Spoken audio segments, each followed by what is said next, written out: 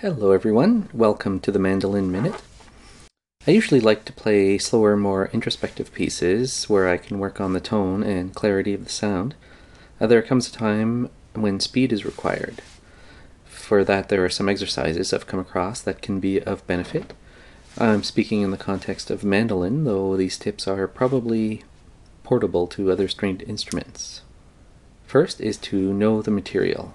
Have the hand positions mapped out ahead of time because there's no room for second guesses.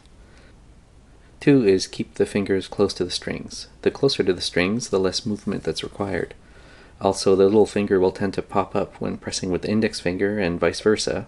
The index will pop up when pressing with the little finger, and that tendency needs to be suppressed. The best players I see, their fingers hardly seem to move at all. The next tip is to practice pressing lightly. One trick is to not even press on the strings, just to touch them while practicing a new piece.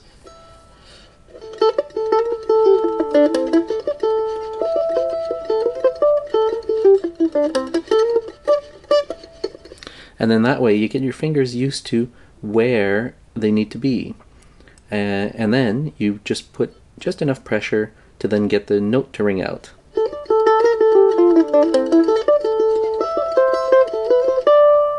And then the next tip is to hold the pick loosely in the fingers, almost like if you held it any less tight it would fall out of your hands.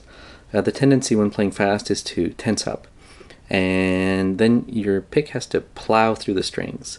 If you hold it lightly, it'll kind of bend a little bit over the strings, and you won't need to press down as hard, and you can get more control. It rings a little bit less loudly that way, but that's kind of a compromise you have to make.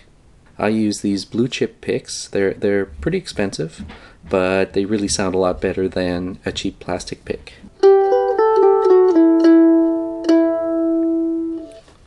That was with a blue chip pick.